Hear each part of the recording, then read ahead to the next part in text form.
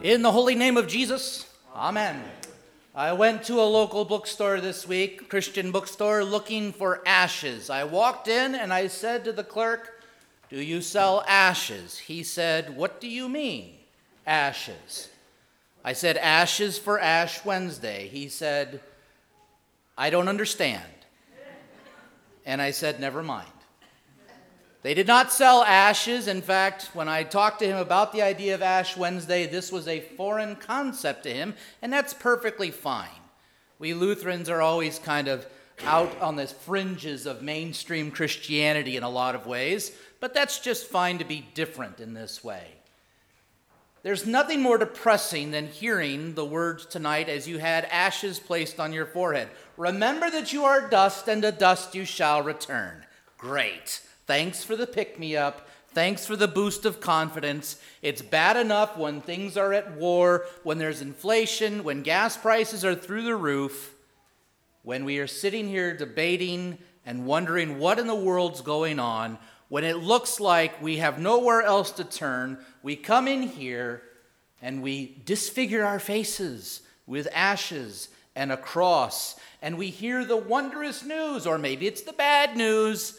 Remember, you are dust, and the dust you shall return. This seems depressing. It can't seem to get any more depressing than that. I basically just told you and everybody else here today at our noon service that you're going to die. Still not something I'm completely comfortable telling people. One of my first Ash Wednesdays that I had as a pastor was also the most shocking for me. A few weeks prior to Ash Wednesday, a couple had their first child, and they brought the child in to be baptized, a newborn baby. It was great. Nothing better than an infant being baptized. Yet on Ash Wednesday, that mother came forward to receive ashes holding her baby. The baby was all cute and cuddly, rosy cheeks. And as I placed the ashes on her forehead, she paused and she said, "Please place them on my child as well." Admittedly, I paused. It seemed like the youngest of our congregation shouldn't really be receiving an ashy cross and hearing the words that they had no clue what was being said to them. "Remember, you, even little infant, are dust, and to dust you shall return." I didn't want to do this. This baby was alive. It was cute. It was full of joy and happiness. But this mother would not go back to her seat until I put ashes on her child's forehead. Remember, you are dust, and to dust you shall return, whether you are a few months old or you are several months old. But it still looks at us here tonight, and we still look at ourselves in the mirror, and we say, what in the world is going on here? You're going to die. You're going to die. It sounds like some sort of evil cult that we belong to. And I don't take any kind of weird pleasure in saying this to you. Not at all. But here's the deal.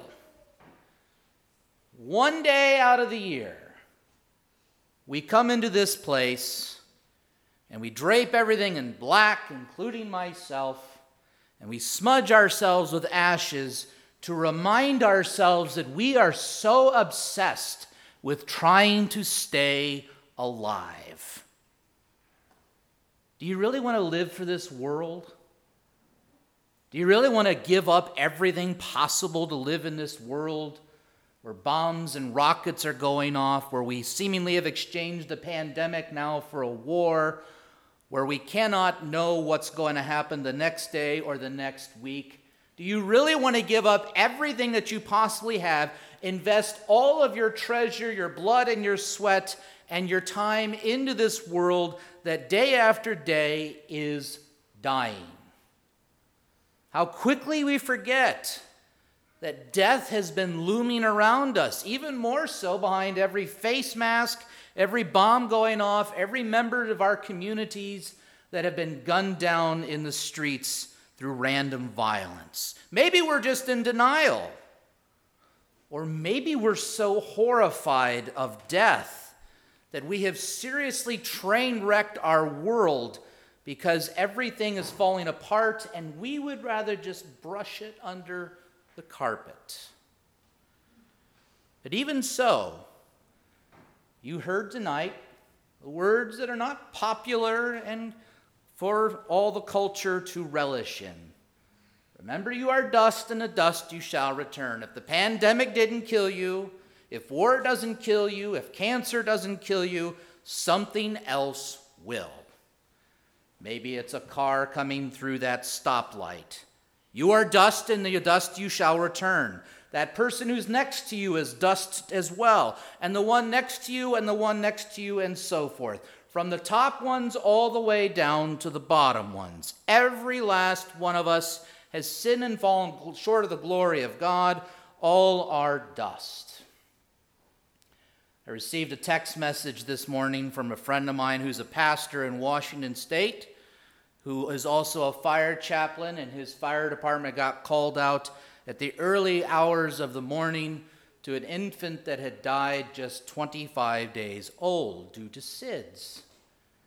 And he said that the fire department was wrecked with emotions and confusion. Why? Why must something like this happen? Remember, you are dust, and to dust you shall return. The ones that you hate, they are dust. The ones that you love, they are dust. But in the midst of all of this, Jesus comes to us to become one of us, down from heaven to experience every possible temptation, every possible sin that could be thrown onto him. He does it all without sin. He suffers all on your behalf, even death on a cross, so that you may not lay in the dust forever. Even when you think things are going well, he still comes for you. Even when you're not so sure about things, he comes for you. And he says to the entire world, yes, you are dust, but I have a reward for you. Dusty treasures you'll find here on earth, but living, clean treasures you will find stored up for you in heaven, in that place that I prepare for you. And so what does Jesus say to you tonight? You are not only dust. It's not like you're a garbage pile waiting to decompose. You are dust, yes. So is Adam, so is Eve, so is everybody. But God has come into the dust to become dust with us. He wouldn't receive a cross on his forehead like we did. He would receive a cross through his hands, his feet, and his side.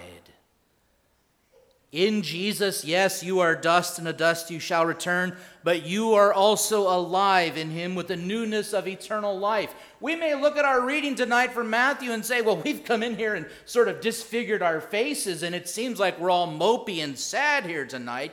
But remember, you are dust, and to dust you shall return. But even that smudge on your forehead was made in the sign of the cross.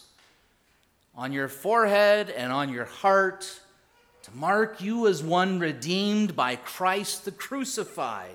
You are a baptized sinner. You are a baptized, redeemed child of God, marked with this cross on your forehead and on your heart, and nothing can take away that new birth of water and the Spirit for you. Not only are you dust tonight, but you are also alive.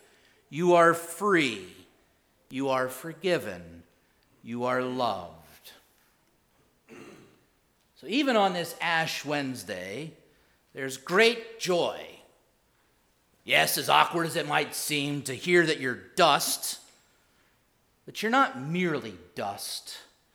You're redeemed dust, headed for the resurrection life dust. Nothing can stop this or take this away from you, dust. Lent is a time that we often like to feel like we're just supposed to be sadder and focus on our sins and get rid of all that icky stuff that tempts us and all that other stuff. But really it's kind of fitting that the word Lent means spring. It's a time for rejoicing in who you are. Yes, you're dust. I admit it. So am I. But what of it? Poor, miserable sinners? Yes. So what? That's not all. That's not all at all. Because just like spring, Lent is a season when the darkness falls away and light comes forth and we celebrate. We might have a little bit of fasting now, but that's only because there is a celebration right around the corner, for our dust is redeemed and bound for the resurrection in Christ Jesus. Acknowledge your sins. Absolutely, yes. Your sins and my sins are terrible, disgusting. They are disgraceful. But Jesus says tonight, you will not have them. You will not keep them. They are not yours. They are his. And he wants every last one of them. You can't have them. And don't we dare forget that. Our sins are not ours any longer. For he who knew no sin became sin for us, so that those sins might be taken away from you and nailed to the cross of Jesus Christ. And there he took your sins to the cross, and there he went to that tomb, and there he walked out in the midst of the dust of that tomb, alive and resurrected for all time and eternity, so that where he is, you might be also. Remember that you are dust, and to dust you shall return. But rejoice. Happy Lent. Happy Ash Wednesday. You are dust, and to dust you shall return. But on the last day, you will be raised to eternal life in Christ Jesus. To Christ alone be the glory forever and ever. Amen.